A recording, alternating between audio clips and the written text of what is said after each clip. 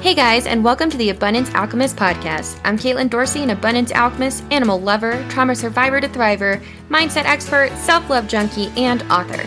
This is the place to be to grab those powerful tools, ideas, and inspiration to make lasting changes in yourself and your life. No more waiting, my friends, because it's time to show up unapologetically, radiate that confidence, and create a life you absolutely love. Time to buckle up and dive on in. Hello, my high-vibing friends. I am so excited that you are here hanging out with us on the Abundance Alchemist podcast today.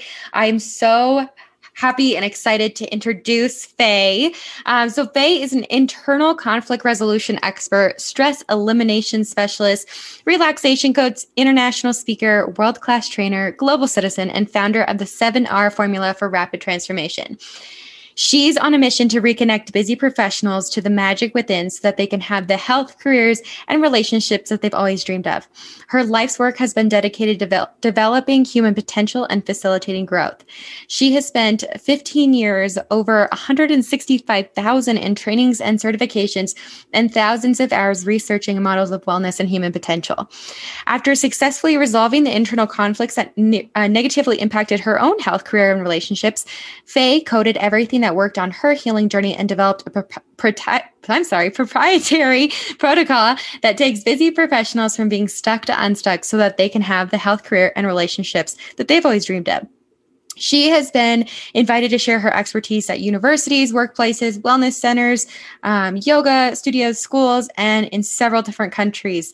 And I am beyond excited to welcome her to the Abundance Alchemist podcast today. I know it was long-winded, but such amazing background. So welcome to the podcast, Faye. Thank you. It's so nice to be with you, Caitlin. Absolutely. So I'm so excited to talk to you about so many topics, but the one thing that really sticks out to me is stress elimination. I want to talk to you about that because I know that this is not management. This is actual stress elimination. So tell me about that. Yeah. So would you agree that managing stress hasn't really, it hasn't really taken many of us far, right? Like we all know, we've all heard about, read about, been trained in the stress management techniques. Do your diaphragmatic breaths, listen to your meditation apps, go for walks, practice gratitude, take your essential oils, take your adrenal tonics. Look, while all of those things are really, really helpful in supporting your nervous system, obviously our experience has shown us that it's not enough. Because if those tools and techniques that are very prolifically available were what is needed in order to eliminate chronic stress, there would be no issues with chronic stress. Absolutely. But so much chronic stress around, which leads me to question, then obviously those management techniques aren't working. We need a different approach. And when I talk about stress elimination protocol, I'm talking about eliminating chronic stress. Because, like actual stress isn't a problem.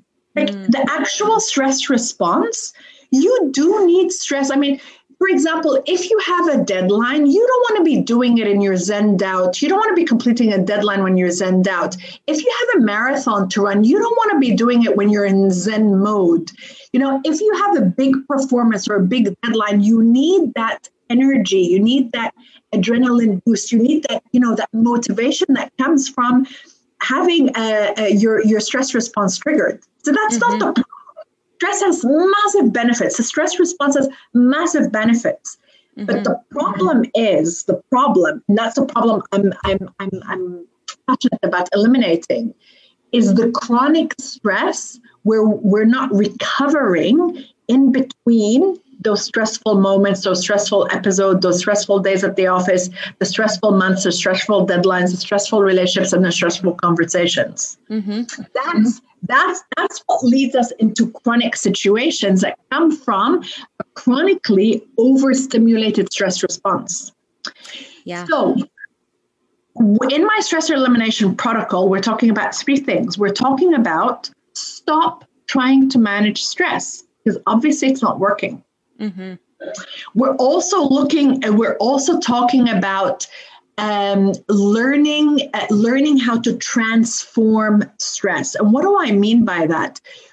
transforming stress isn't managing it, because when you're managing it, you're kind of trying to control it. When you're transforming it, you're changing it and harnessing it as an energy and a force for good, and for a lot of good. Because as we've established, stress can enhance your productivity, your performance, your sense of purpose, your energy, and so on.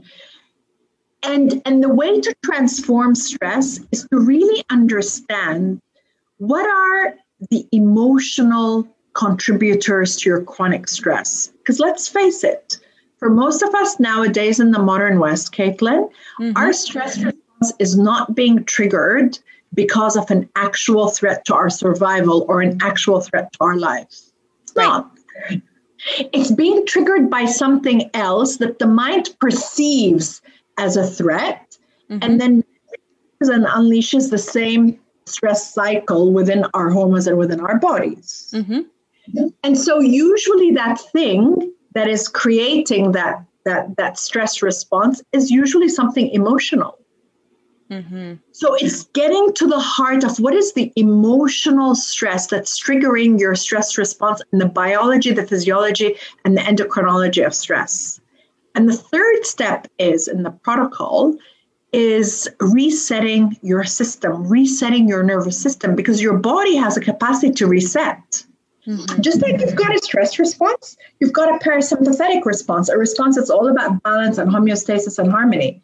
But what happens with so many of us that are in chronic stress is, as I said earlier, we're going like from one busy day to one big deadline to one failed relationship to one difficult conversation without taking time to reset and recover and recalibrate.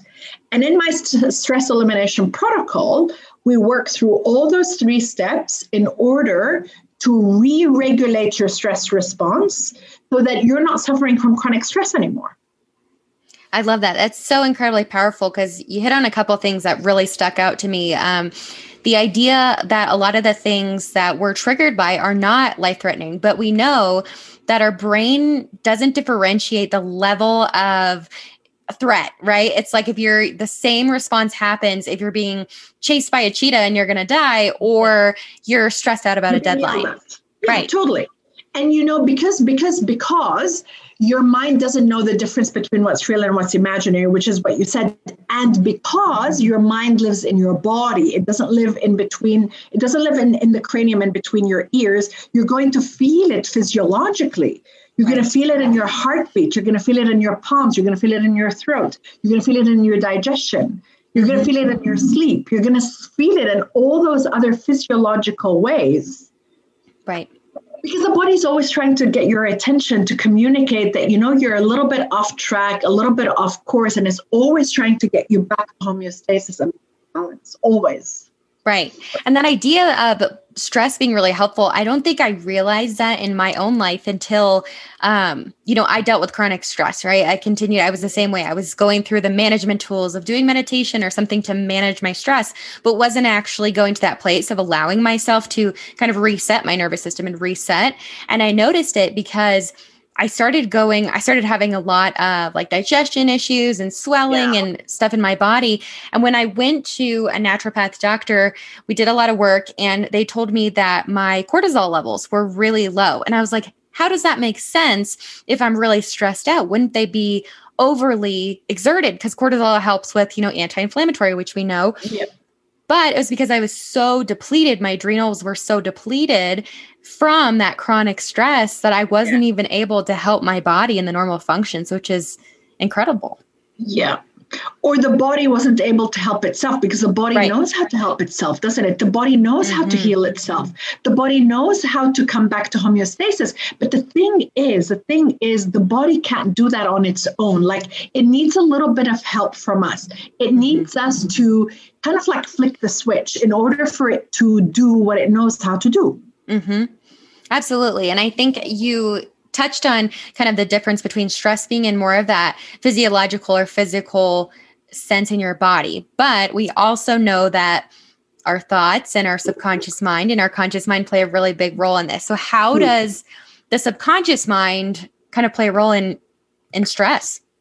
It's huge. It's actually everything. So As we know, our subconscious mind is the storehouse of all our life experiences, which also includes all our life events, all the emotions we've ever experienced, all of the thoughts, all of the beliefs, all the values, so on and so forth. It's the archive. It knows everything about you.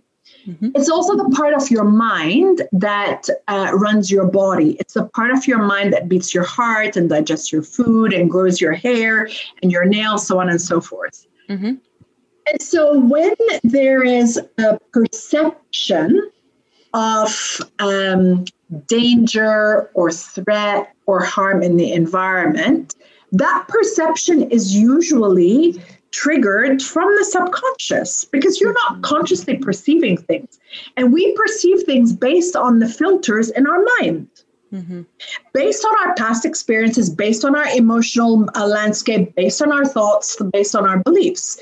So if that store or that archive of the subconscious has unresolved or overloaded emotions and thoughts and life experiences, it's going to keep seeing what's in our reality through the same lens of what happened in the past. Therefore, triggering the same physiological response as was triggered in the past.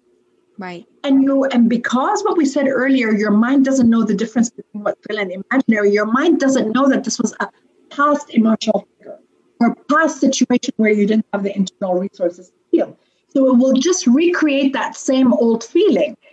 And over time, and the problem isn't that it's created one time, it's not a problem. Because the mind and the body can recalibrate from that. The problem is that it's on replay. It's a repetitive story. It's a repetitive script. Absolutely. And therefore, in the work that I do with burnt out professionals, what we do is we identify what it is, what is the actual stressor, because it's not the deadline, it's not your boss, it's not your to-do list, it's not the responsibilities, it's not the mortgage, it's not the finance, it is none of those things, none of them. So we identify at a subconscious level, what is the actual trigger of that stress response, and then we resolve it at the level at which it was created. And it happens like that.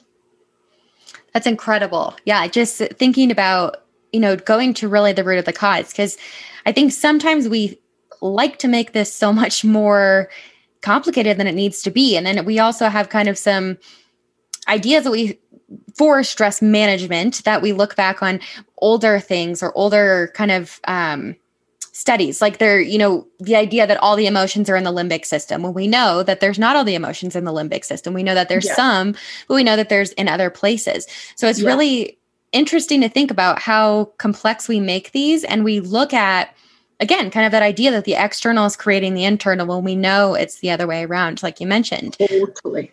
Yeah. We're not looking at the root cause of really what's happening.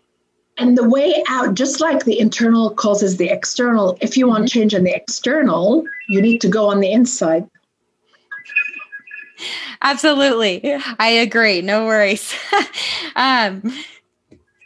So you touched on this idea, how this is a recurring thing, right? So like when the stressor is constantly going from this past event that's occurred. So I know that this recovery method is helpful with trauma and PTSD. How does that intertwine? Yeah. So I just want to address first that recurring piece. So, because remember, this is all happening at a subconscious level. Like we're not conscious of it. We're not aware of it. Right. And here's the thing, just because we're not conscious that this is happening underneath the surface, it doesn't mean that it's not happening. Just because we're not conscious that something hasn't been resolved from the past, it doesn't mean that it's not there underneath the surface creating imbalance, right? It doesn't mean that. It just means we're not aware of it. And this is why simply the process of making the unconscious conscious is so curative.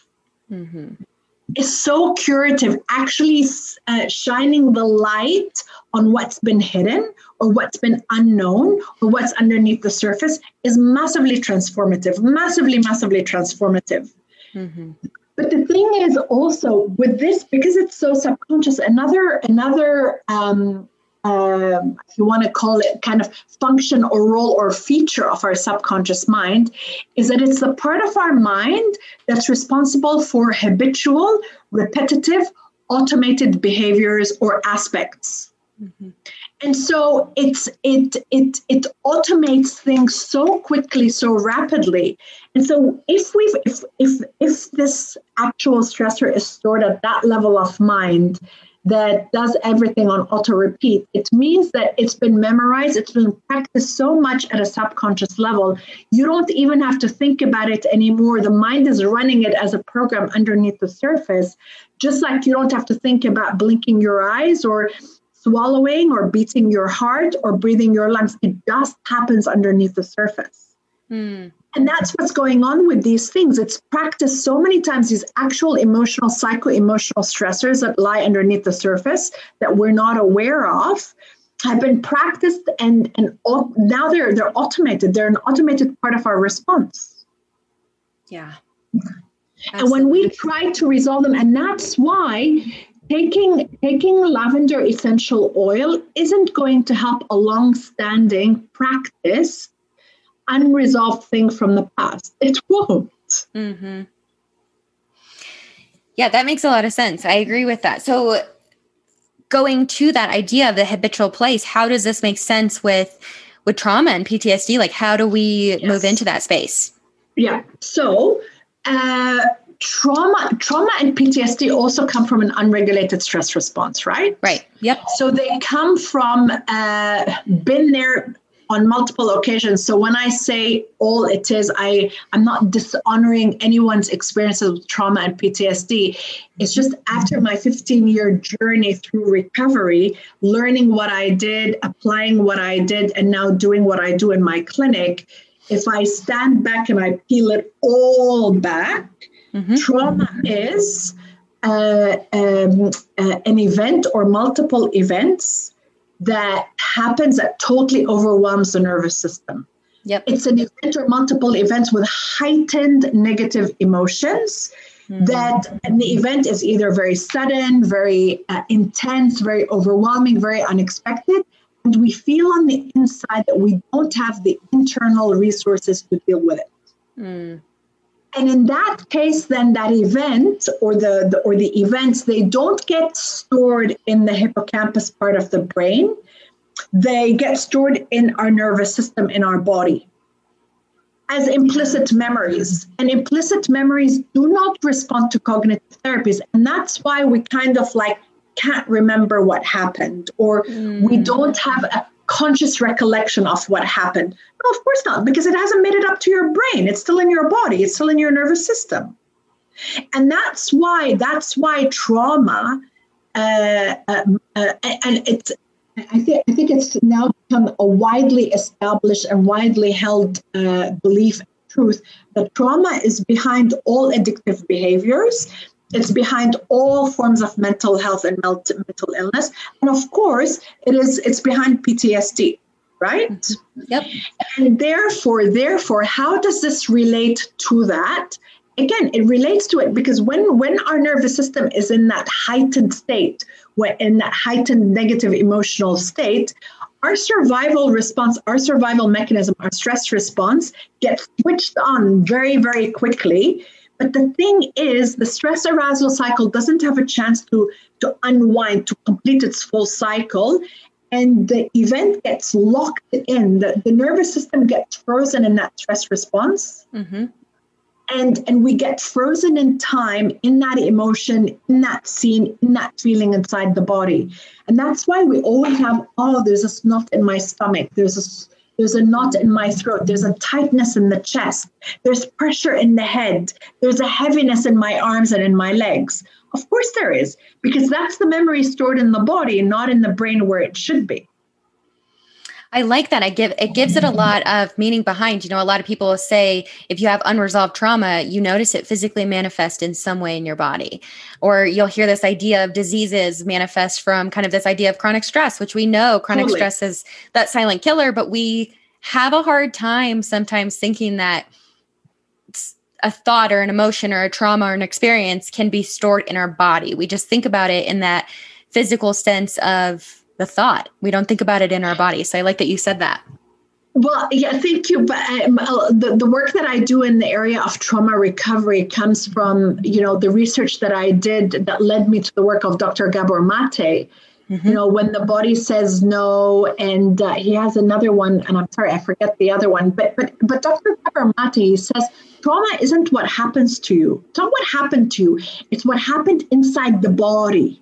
When that thing happened in your life. It's how you experience it on the inside. That's trauma. It's what happened inside your nervous system. That's trauma. Yeah. And what happened inside your nervous system in trauma with heightened negative emotion is basically a stress response that becomes overly stimulated without then unwinding and then coming back to homeostasis. And that's what I do in my work. Right. And that gives a lot of clarity to the idea of why certain events can be perceived as traumatic to one person, but another person might not react the same way, because it's 100%. All about how you do. Yeah. That totally makes a lot of sense. Yeah.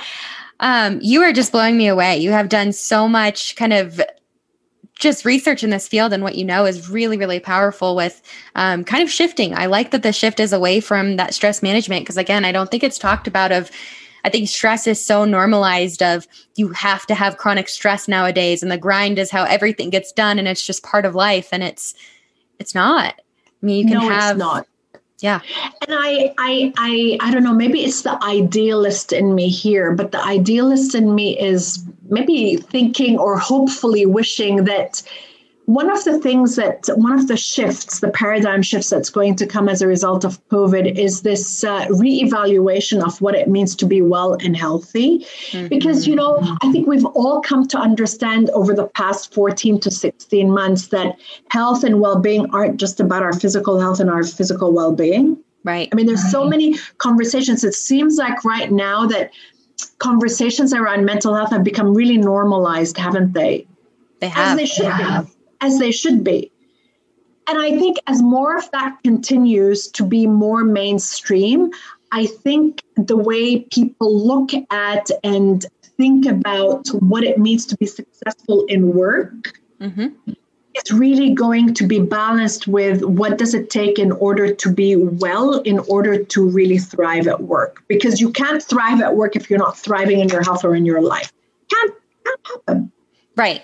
Yeah, we can't. I think like you're saying the shift is coming of we can't like compartmentalize different aspects of ourselves. We're a whole being. So every different area in our life, we have to be showing up and taking care of ourselves and doing the work, but also giving ourselves that space to process and deal with, like you said, the kind of the root cause. 100%, Caitlin. Because the mind that does your health, the mind that does your PTSD, the mind that does trauma or whatever, is the same mind that's involved in your work. It's not as if, you have one mind that goes to work and you have one mind that does your relationships and you have one mind that does your health. It's the same mind. It's the same software. Right. And when that software heals and reboots and recalibrates, then it gets to work optimally across all areas of your life. And that's why, when you do this work at a deep subconscious and nervous system level, usually when my clients come to me for recovery in one area, it floors them how recovery in that one area transforms everything else in their lives. But how can it not? Because when you're in balance and when you're in homeostasis, your physical body will improve, your health will improve, your relationships will improve, and your career. Absolutely. Yeah, it makes sense, right? We just kind of like to look at it like we're separate beings of like, this is who I am at work or this is who I am at home. And it's not the case anymore. And I think, like you said, the paradigm shift is coming after COVID of we really are noticing and having these conversations. And like I said, this is one of the reasons I started this podcast, is to have those conversations to shift out of these old ideas that are not helpful. No, they're not. And it's, this is where I think COVID has, we have a lot to be thankful for COVID. And I think looking back, when we're all on our deathbeds and we look back on our lives, I think it's going to be really interesting, the perspective that we have about, this period in history and what it's allowed us to do and the opportunities that it's allowed us to improve on and carve out for ourselves. And I know, and I have a lot of understanding and empathy that that when you're stuck in the thick of it, it's really hard to see things that way. I really, really understand that. I'm talking, in terms of big paradigm shifts. I think there's a lot of wonderful positive paradigm shifts that are coming as a result of COVID.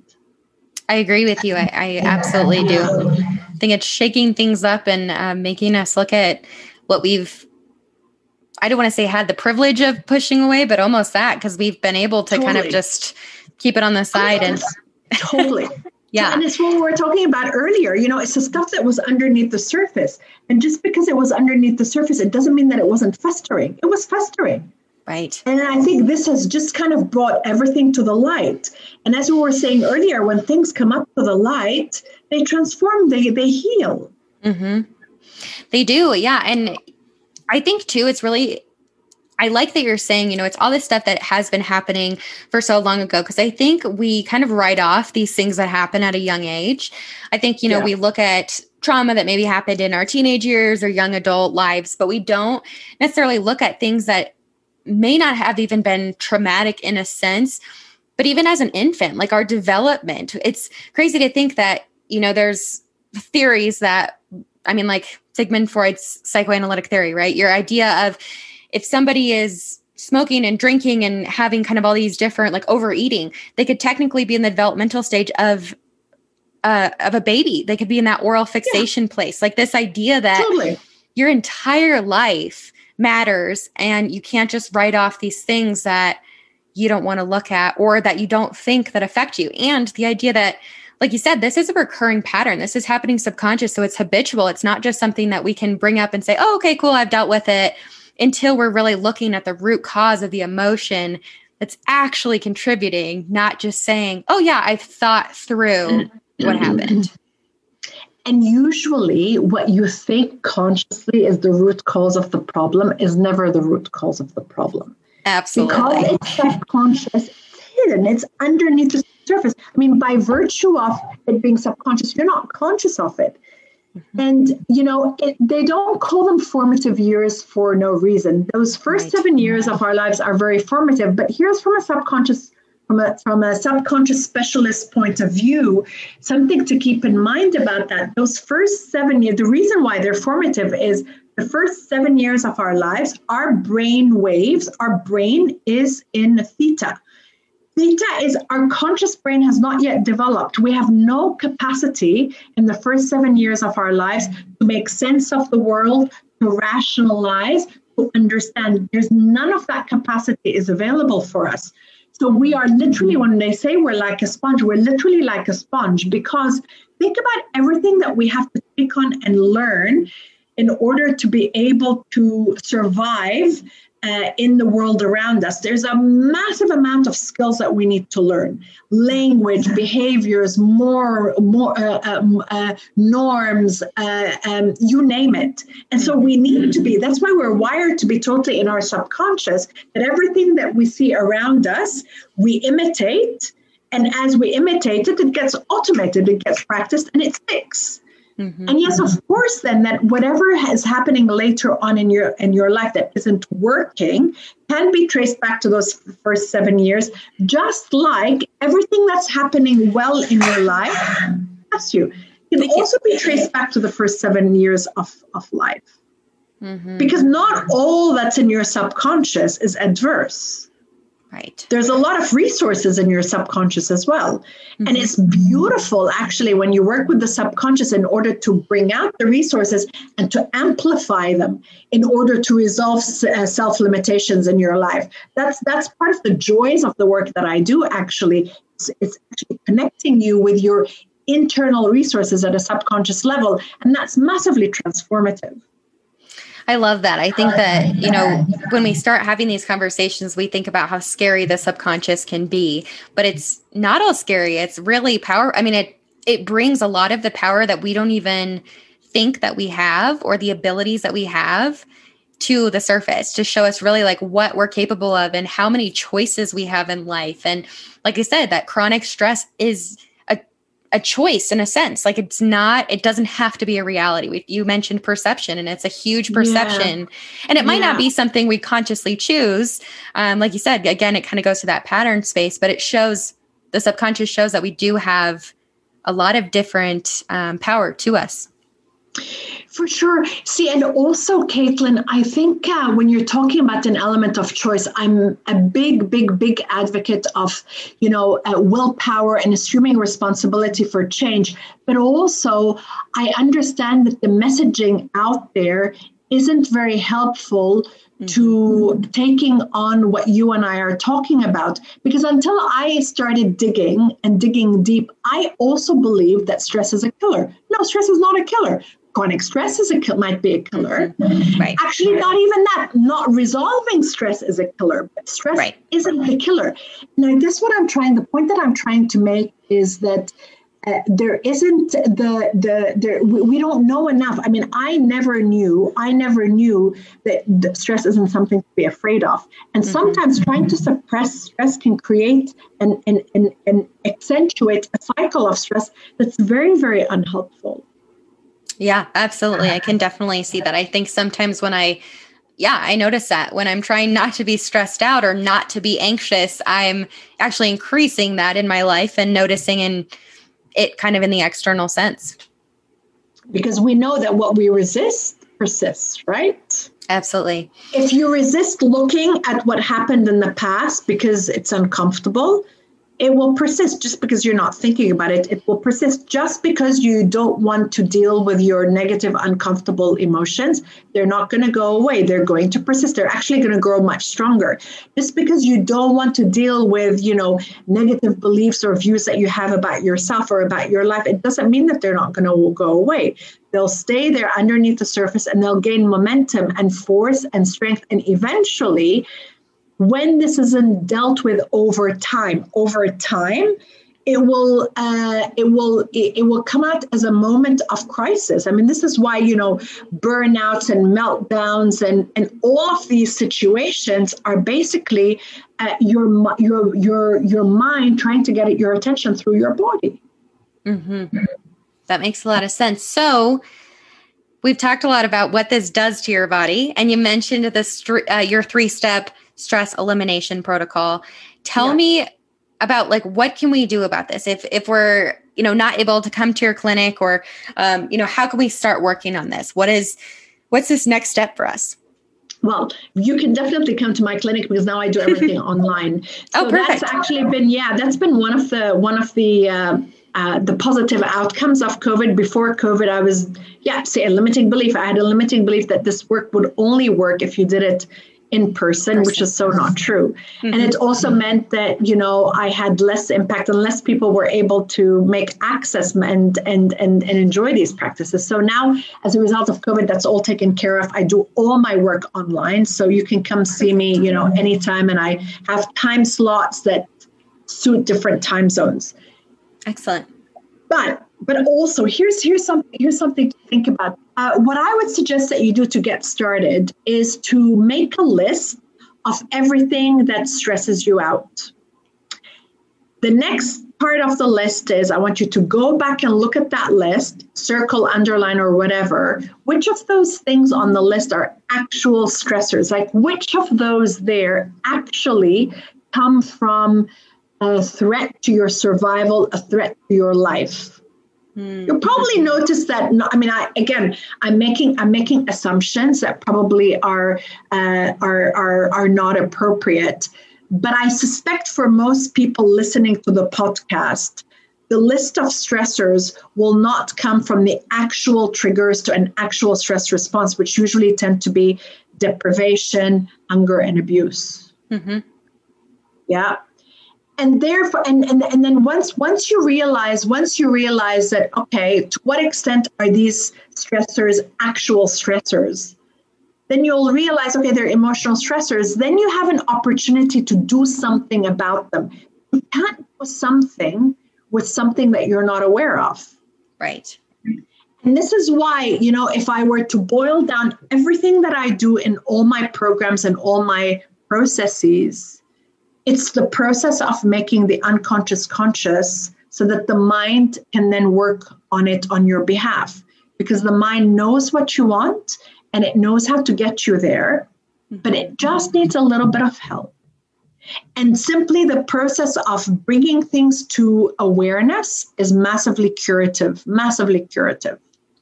Absolutely. That makes a lot of sense. I mean, we're talking about, like you said, making the unconscious conscious. It's the only way that we can start doing something to heal and work through it. Like you said, I mean, even the idea that, hey, I am dealing with chronic stress, I need help, and booking a session with Faye would be, that step that we're talking about of starting. That makes a lot of sense. So is that, and I know I have so many questions for you, but is that what the 7 pillars for rapid transformation, is that kind of the idea behind it? And that's a small part of it. So the 7 pillars of rapid transformation, those are the 7 kind of big areas or big buckets that I had to tackle in order to resolve all my symptoms of all my chronic symptoms. So I had, as I said, all the chronic conditions, I had them. So the seven pillars are resetting your nervous system, essential. Relating to stress differently, which is what we were just talking about. Mm-hmm. Releasing tensions from your physical body, which is massively important, massively important. Reframing the negativity bias, doing something with the negative the negative stuff inside your head that's on autopilot. Mm-hmm. And actually, it's non-negotiable. Reconnecting to positive internal resources. Resolving your internal conflicts and assuming responsibility for change. And what I mean by assuming responsibility for change, it's not just making the decision and having the intent like I'm going, to be better, or I'm moving towards freedom from these conditions. But it's actually also getting really clear on what you want instead and articulating it in a way that your mind, especially your subconscious mind, can understand and start working on it on your behalf right away. Because a lot of times, Caitlin, the reason why many of us remain in chronic stress, chronic anxiety or whatever, is because we don't know how to speak to our subconscious mind. We don't know how to give it the instruction in order for it to give us what we want. And so part of assuming responsibility for change is helping you get clear on what you want, not what you don't want, what you want, and framing it in a way using language patterns that your subconscious mind can recognize and implement right away. That's powerful. I like that. Yeah. That makes a lot of sense. Caitlin, you see, a lot of times when we are in these chronic stress conditions, we don't know, we're not clear on what we want. We're not giving the right instructions to our mind. We're just remaining in that negative space and catastrophizing and automating the old story. So it's very important to start crafting a new story. You can't craft a new story if you don't know what you want. Like, what do you want the story to look like? Because if you don't give direct instruction to your mind to create or script or a new story or a new ending, it will just keep repeating what it already knows because it's a repetitive part of your brain. Right. It's that idea, that comfort zone, or what we talk about. Comfort zone. Yeah. Being in that comfort zone. It makes a lot of sense. And I like that you touch on that, because I think you hit on a really powerful point of, we really are awesome at focusing on what we don't want. But when you ask somebody, what do you want? Or like, what is, like in traditional therapy, it's the idea of like the miracle question. Like, if you could have absolutely it any way you wanted, how would it be? And people still don't really know how to answer it. We don't really know how to articulate what we do want. We just focus on what we don't want in our lives. And and that's why, the work that I do with my clients is 100% outcome based, and it's 100% based on that. Like, I always start at the end, always, and we work backwards. So when you work with me, the first question I'll ask you is, what do you want? Like, it's not that I don't care. Of course, we can touch upon what's happening right now, and it's important to have a sense of what's going on or what's not working. But associating and reassociating with what's not working in your life isn't going to give you a different result or a different outcome. But associating with what you want and really over associating with what you want is what's going to give you a different outcome. So we always start at the end, and everything that we do together is always with the end goal in mind. And the end goal are those desired outcomes that are clearly crafted and communicated in language and in terms that your mind can understand and act on right away. Yeah, that's absolutely very powerful. And I like that approach because I think too, a big turnoff, at least for me, for traditional like therapy when I was trying to get help for chronic stress is this idea that I had to go in and relive my trauma story and it wasn't helpful. The amount of therapists I had to tell my trauma story to, and you're not even identifying who you are. It's just like, this is me. This is what was traumatic in my life. And this is what happened. And then it's just like, okay, but it doesn't help me get to, okay, but this is where I want to be. And this is what I want to do. And here are my goals. And how do I get there? And how do I get there with my internal subconscious resources? Because just talking about it and just visualizing it and affirming it isn't enough. Sure, that's a part of it. Absolutely. But it is not enough, because if your subconscious mind does not believe that possibility, that outcome, it will not give it to you. So it's really important to make sure that your subconscious mind understands it, because your subconscious mind is going to deliver that result for you, not your conscious mind. And that's why affirmations are very limiting. I love that. I have an issue with affirmations because I believe the same thing. And I think that, in kind of more the new age sense, but also if you're looking at cognitive behavioral therapy, it's the same in that restructuring, right? You're looking at an affirmation, but there's not that power behind it. You can't trick your subconscious to believe it if you don't believe it. No.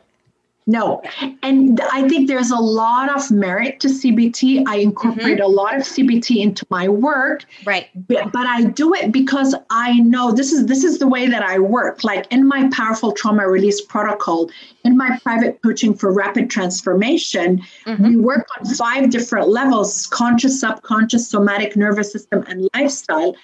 And in the conscious realm, you do have to engage your conscious mind and recruit your conscious mind. Absolutely. That's where we work on consciously changing your thoughts, but it's not enough. But when you combine it then with the subconscious reframing, then there's no reason for your mind not to habituate that over time. Right. Absolutely. And I agree with you. I think it can be really powerful. I do love CBT, but like you said, it has to be, there is a limit to what it can do. And there's a limit to, talk therapy. That's why I say there's so many different ways for us to heal and to grow and release and do all these things. So limiting ourselves to one way that's not feeling like it's helping is not the only way to do things. No, it's not. You mentioned the limitations of talk therapy, and I'm now doing what I did because of the limitations of talk therapy in my own recovery journey. So when I started this work, I started this inquiry. I like to think of it more as an inquiry. It was 15 years ago. I was 36 years old, and my life was totally spinning out of control. And that's when I started manifesting all those chronic conditions, all of them, every single possible one. And at the time I was living in Curacao in the Caribbean. I was basically living where other people vacation. And just as a little backstory, I'm from Lebanon in the Middle East, and I was born in Lebanon right before the start of the Civil War in 1975. And that was one of the longest wars in the Middle East. It claimed the lives of hundreds of thousands of people, and it displaced many millions out of the country. So we were part of the statistic that left the country very, very early on in the piece. And, we ended up living in Europe, in Canada. Eventually, I went to study in the States, and build my career, so on and so forth. And so the narrative I always ran inside my mind is that we're fortunate that we left the war at an early on, which is true, we did. So we were unaffected by the war, right? So that was the story. I was telling myself that I'm lucky. On the inside, I wasn't feeling it in my body, disconnect. Now, fast forward to 36 years later, when everything was falling apart around me and I landed in a doctor's office, basically what prompted me to go into the doctor's office is I was driving on my way to work one morning. I was in education at the time. I lost control of the car and the car went spinning and it ended up on the other side of the road. And I passed out behind the wheel of the car. Petrifying. Yeah. And I didn't know what had happened. And I had no explanation for what had happened, right? None. So I hid it from everyone and I didn't do anything about it. But eventually, remember, what we resist persists. Eventually, things continued going from bad to worse. So I had to take action. When I went into the doctors to get myself checked out, I was convinced that they were going to come back with something neurological, to explain the blackouts and the dizziness and all the chronic conditions. Mm-hmm. But there was no medical explanation for what was going on. I mean, I remember one day after, 5 or 6 doctors' offices, the doctor coming back and saying, I have some really good news for you, Faye. There's nothing wrong with you. And I burst into tears. And I said, Doctor, what do you mean? If there's nothing wrong, why aren't I okay? And I think that's when the inquiry started. And so right away, he put me on, so he diagnosed it as PTSD and depression, and he put me on medication and talk therapy. Now, I resisted the PTSD diagnosis because I'm like, PTSD, nothing traumatic has ever happened to me. And I resisted the depression diagnosis because, I thought, well, I can't be depressed because I'm a positive, optimistic person. Mm-hmm. Anyway, right away I refused going on medication, but I thought, let me go to talk therapy because the way he framed it is, it could be certain emotions or certain thoughts that you're having that are causing these symptoms in your body. And I thought, okay, that makes sense. I went to 2 sessions, Caitlin, and I never went back because we were going round and round and round and round in circles, mm-hmm. talking about how bad things were and how bad my life was. And then she offered me a breathing technique at the end, which was impossible to do because at this point, my mind was so buzzing with stuff. But eventually, when I came across the work of the subconscious, that's when things transformed. And when I went to a therapist's office to work with the subconscious, and she asked my subconscious mind to go back to the very first time that I was at the heart, at the root cause of all the current limitations, all the current conditions in my life, my mind went back to the time that I was 5 and we were fleeing the war in Lebanon. And it was in the middle of the night. And my father was stuck outside the country because it was unsafe for him to return. And here's my mother fleeing with 3 young children. I was 5, my little brother was 3, my little sister was 1. Someone had told her, if you leave at around 2 in the morning, it's the safest time to make it to the airport to avoid sniper fire. Well, that night, that wasn't the case. About 10 minutes into the journey, the bombs started falling overhead and snipers in the distance. I mean, she freaked out. She's fleeing a war zone, leaving everything and everyone behind with 3 young children, and her husband is stuck outside the country. So what did she do to keep us safe? She pushed our heads underneath the seats of the car. In that moment in time, I couldn't breathe. I went into panic mode. Well, actually, my nervous system did. And my nervous system, it was a heightened negative emotional experience, right? The nervous system thought, that there's an actual threat to my life and to my survival. It froze and it never recovered. And 31 years later in that doctor's office, that was the problem that was manifesting in traumas and chronic pain and chronic insomnia and chronic fatigue and chronic depression and chronic anxiety and PTSD. And once we resolved that scenario from the mind, from the subconscious mind, things started to come right again. And my symptoms went away. That's incredible. Yeah. And I see this every day in my clinic. Every single day, this is what I see happening in my clinic. People come to me as a last resort. No one says, once they first come across a chronic condition, no one says, oh, I'm going to go for internal conflict resolution. No one says that. Right. They go to the doctors and the psychotherapists and the naturopaths and the acupuncturists and it doesn't work for them, or it works for a short period of time, or it's not sustained. And then eventually they end up here.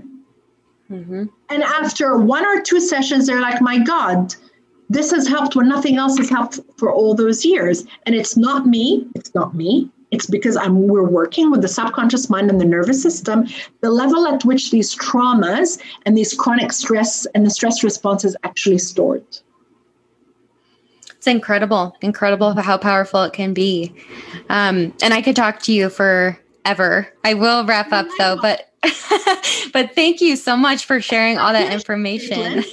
And for everybody, I'm going to definitely put Faye's information where you can find her and her clinic in the episode notes, but I'll just say it. You can find her on Facebook at Faye Lawand, same Instagram. Lawand. Oh, I'm sorry. Lawand. I apologize. Okay. So think about the wand, like magic wand, Lawand. Yeah. Lawand. Perfect. It sounds even better. Yeah. Or at faylawand.com. And again, I'll put those in the episode notes for you guys, but thank you so much for coming on. Such a pleasure. It's great to talk to you, Caitlin. It's always great to connect with the people with a similar mission. I agree. Yes. And for all of our listeners, thank you for listening. Please tell us what you thought. Subscribe, rate, and review. This is for you guys. So we want to come on and share what you guys want to hear. And again, thank you so much for listening. Thank you for hanging out with me on the Abundance Alchemist podcast. Don't forget to head over and grab your free self-love activation meditation at theabundancealchemist.com and hit subscribe here so you don't miss a thing. Until next time, sending you so much love.